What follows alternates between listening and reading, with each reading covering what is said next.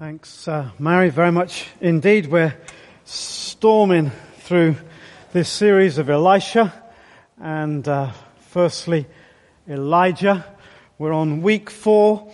It's called Rise Up, hashtag time to rise up. And you may remember that Elijah, in the face of the nation that was turning its back on God, Elijah said, enough is enough, and he faced down King Ahab, who was responsible for the nation turning its back on God, and effectively he said, no way, our God, the Lord, is the sovereign one, and just to prove it, it's not going to rain for several years. And then, you know, if you followed the story with us, that God, once Elijah was committed, once Elijah had made a stand, once Elijah was at that point of no return, God took Elijah on a little detour of preparation to the Kerith ravine, the place of cutting down, where God would break Elijah and cut him down to size so that he would learn total dependence, that he would learn to trust the provider rather than trust the provision. And today we're going to see Elijah stand tall for God because he's already gone deep down in God. And if at any moment in today's story you think, wow, how did Elijah do that? The answer is to go back to what he learnt as the river, the stream, dried up out by the Kerith ravine.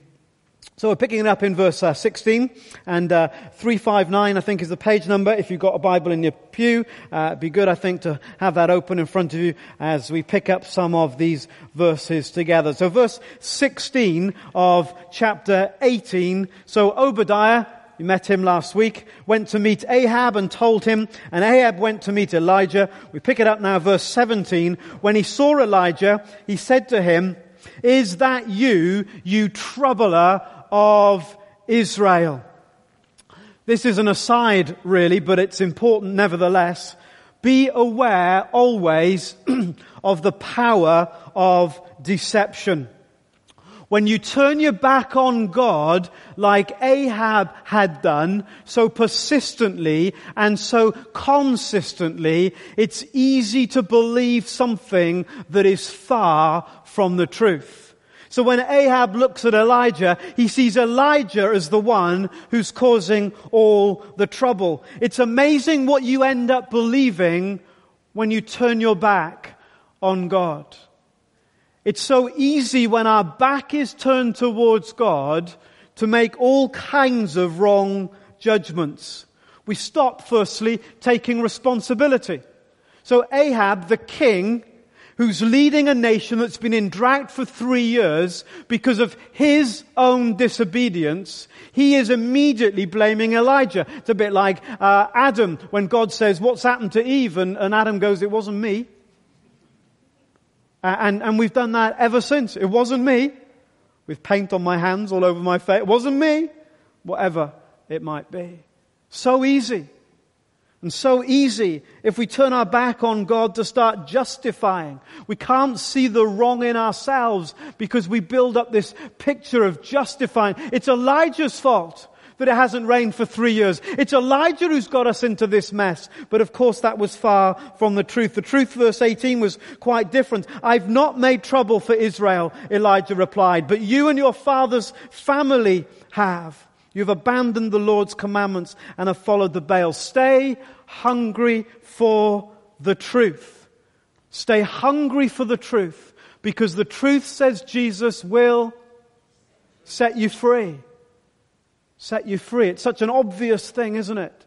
But such a hard thing for all of us to learn and work out in our life. So, a bit of a preamble. Here we go. First main theme. We pick it up in verse 19 when we see Elijah's challenge.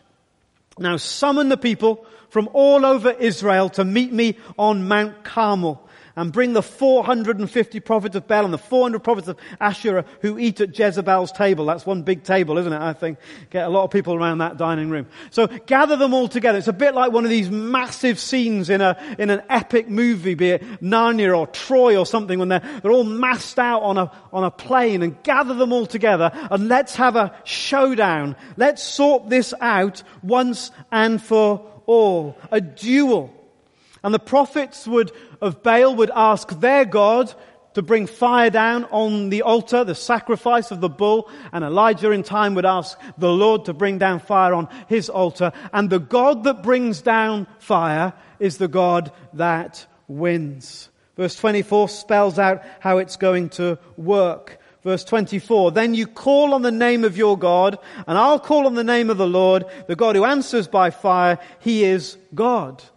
And for the first time in this story, everyone agrees, what a good idea. Everyone loves a good old-fashioned scrap. Let's get behind the bike sheds and we'll sort this out once and for all.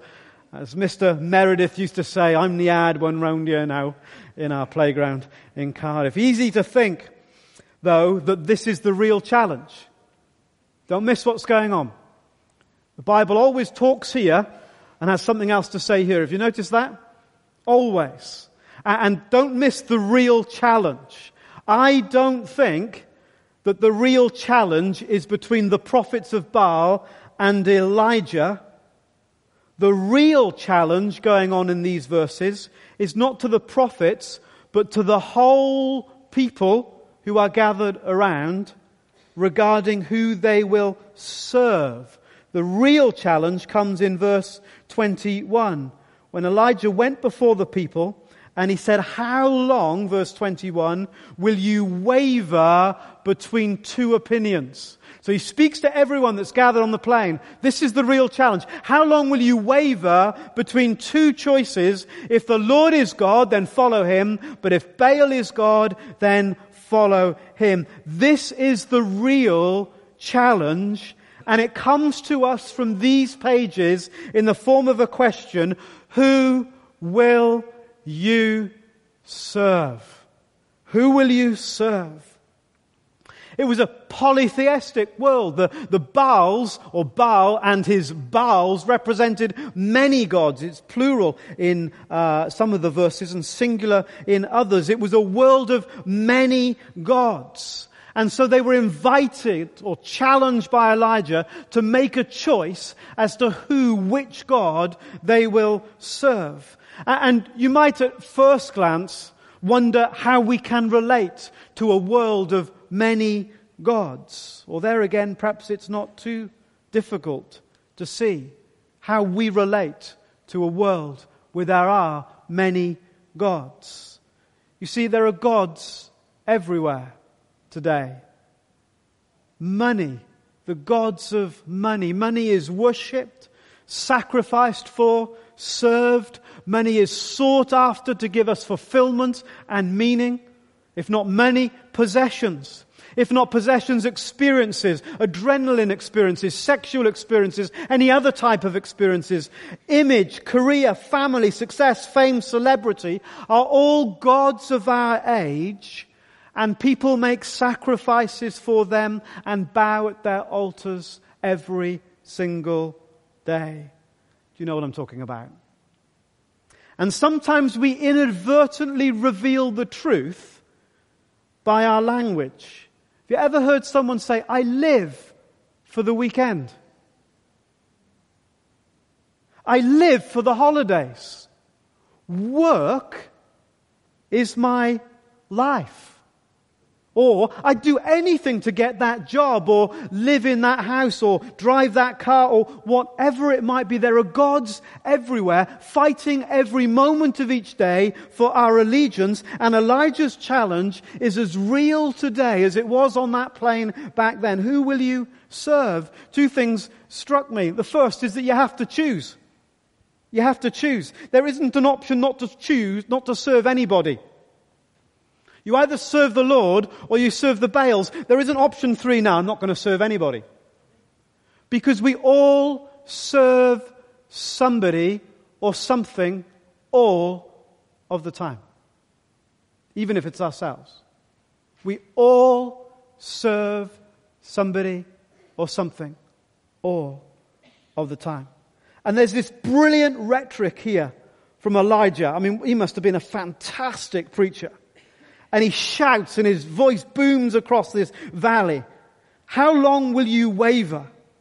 And what Elijah goes on to say in this brilliant phrase is, how long will you keep being dishonest with yourselves and kid yourselves that you can follow many gods? For how long will you kid yourselves that you can live in this pick and mix mess that you're in? The people of God still did some stuff connected with God, and now loads of stuff connected with Baal and Asher. It was a right mess. And he's challenging a society just like ours. Be honest. Because in the end, when it's all said and done, there can be only one ultimate reality. So be honest, he says to them. If you really think that Baal is the ultimate reality, then follow him. Give yourself wholeheartedly to him. Don't mess about. Don't stay with some of the old and some of the new. Go for it. Go for broke and give your life to the Baals. If money is your God, he's saying go for it. If you actually think that money is to be worshipped, it is an ultimate reality, then don't sit here any longer. Go and make some more.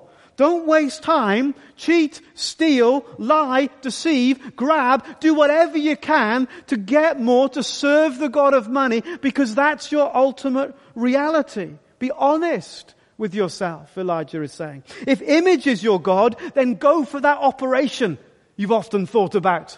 And sign up for several more while you're there. And spend all your money on clothes that you need. If career is your God, then get out. Go back to work now, this morning. Don't worry who you tread on, who you overlook, who you pass by. Because if that's your ultimate reality, then give yourself to it wholeheartedly. Do whatever it takes. If Baal is your God, then for goodness sake, says Elijah, put your money where your mouth is. Man up and claim that he's your God and serve him wholeheartedly. It's like what Jesus said to the church in Laodicea. He says, I can't stand this ridiculous dishonesty about wavering, about being neither hot nor cold. God says, I just want to spew you out. It's just ridiculous. Makes no sense whatsoever. You have to make up your mind. From the Bible's perspective, we have to choose. And we deceive ourselves in thinking that we don't have to choose. We deceive ourselves if we don't realize that there can be only one ultimate reality. And the interesting thing is that if you are forced to decide, if you are forced into taking on board that there is one ultimate reality, if Baal is really number one, then I've got to give him everything I've got to serve him and bow down to him, you suddenly realize the second thing, something that's true about gods. Because if you were to say that about money today, you would know, I'm not going to bow down to money. I'm not going to sell out everything for money. Because when we're forced to choose, we realize how stupid that is. Because when we're forced to choose, we realize the truth that's always true about false gods. And that's that false gods promise what they can never, ever deliver. It's a brilliant bit of a rhetoric from Elijah. False gods promise what they can never deliver. Baal promised to be in control of the weather, and therefore in control of the agriculture, and therefore in control of the economy. But it hadn't rained for 3 years. The country is on its knees. And now the god Baal, who controls the sun, was to the prophets the one who would bring down fire. If any god can bring down fire, then it will be Baal who controls the weather and the sun. But as we will see, that will not happen. Elijah is exposing a universal truth that false gods promise what they cannot deliver. Money promises me security. But you can have all the money in the world and die fearful and alone. As insecure as it can be. Career promises success and status, but it hardly matters at all if you lose your family and it breaks up your marriage. The God of our image promises identity and meaning, but one day even I won't look as young as I do now.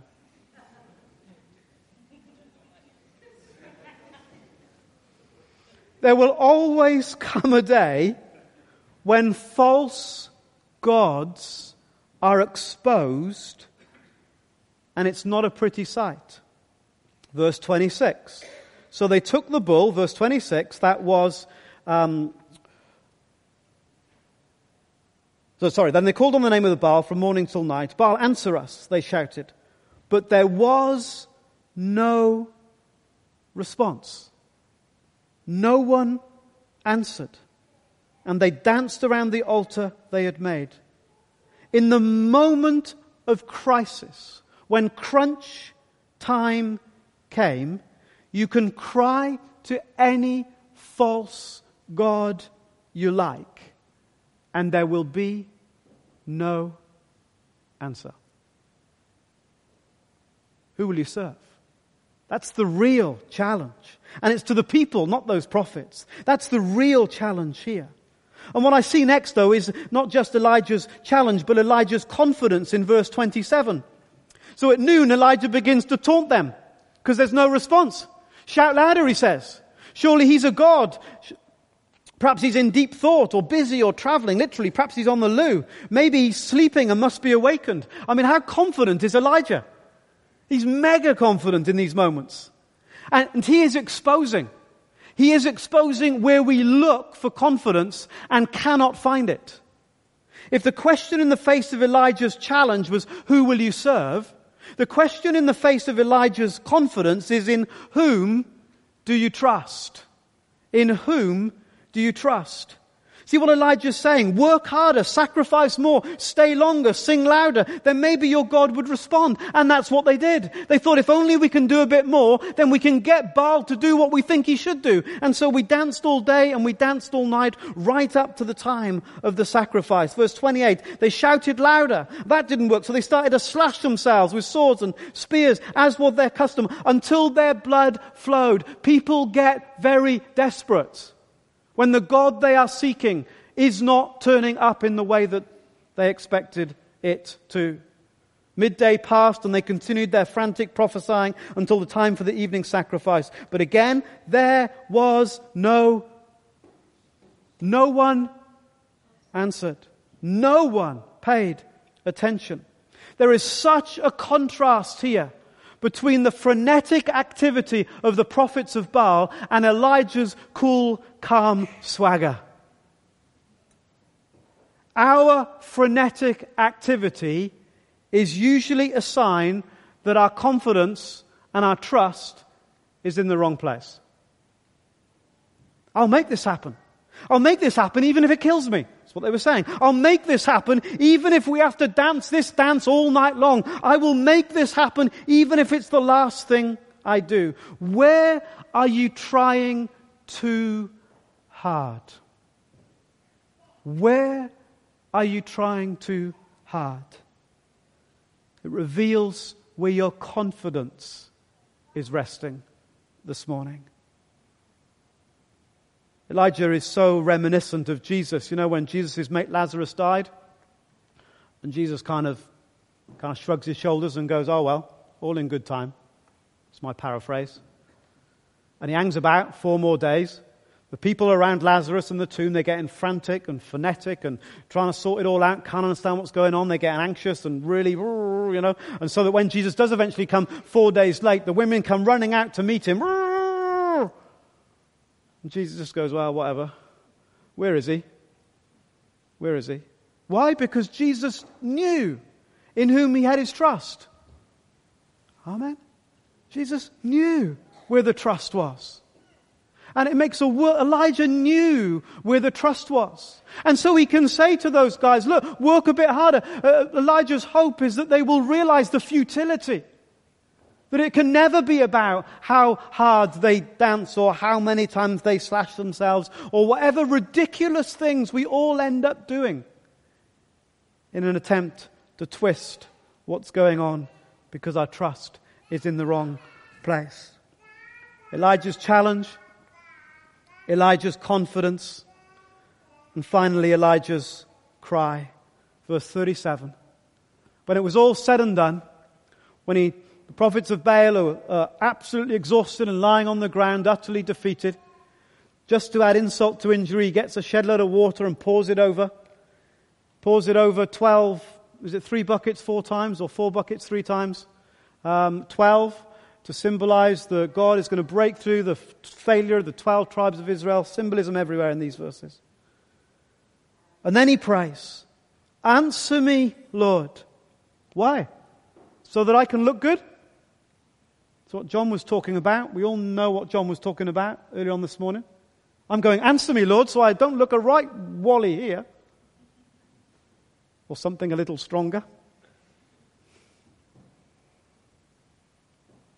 What's he crying? Lord, answer me.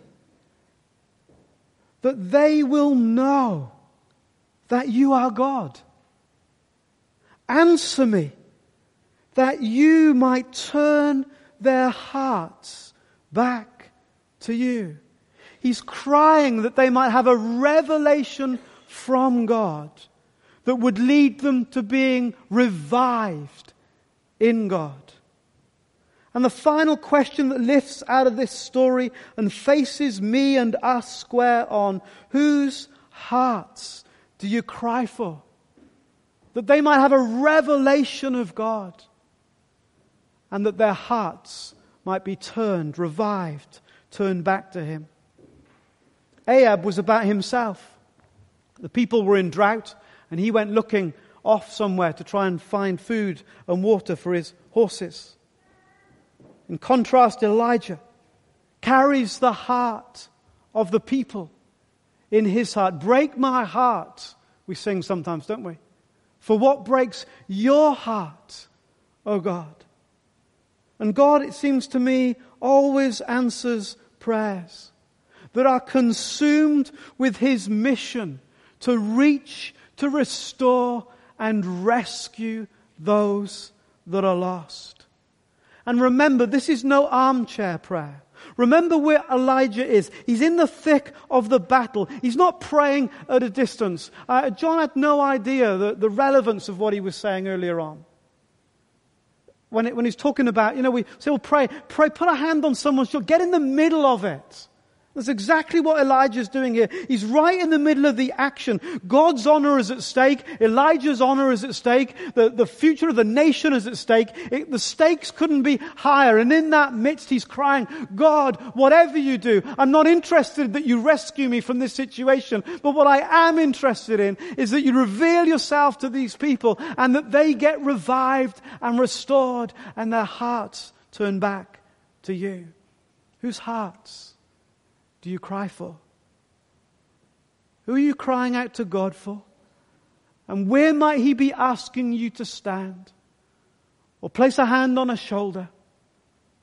Or set up our equivalent of a duel?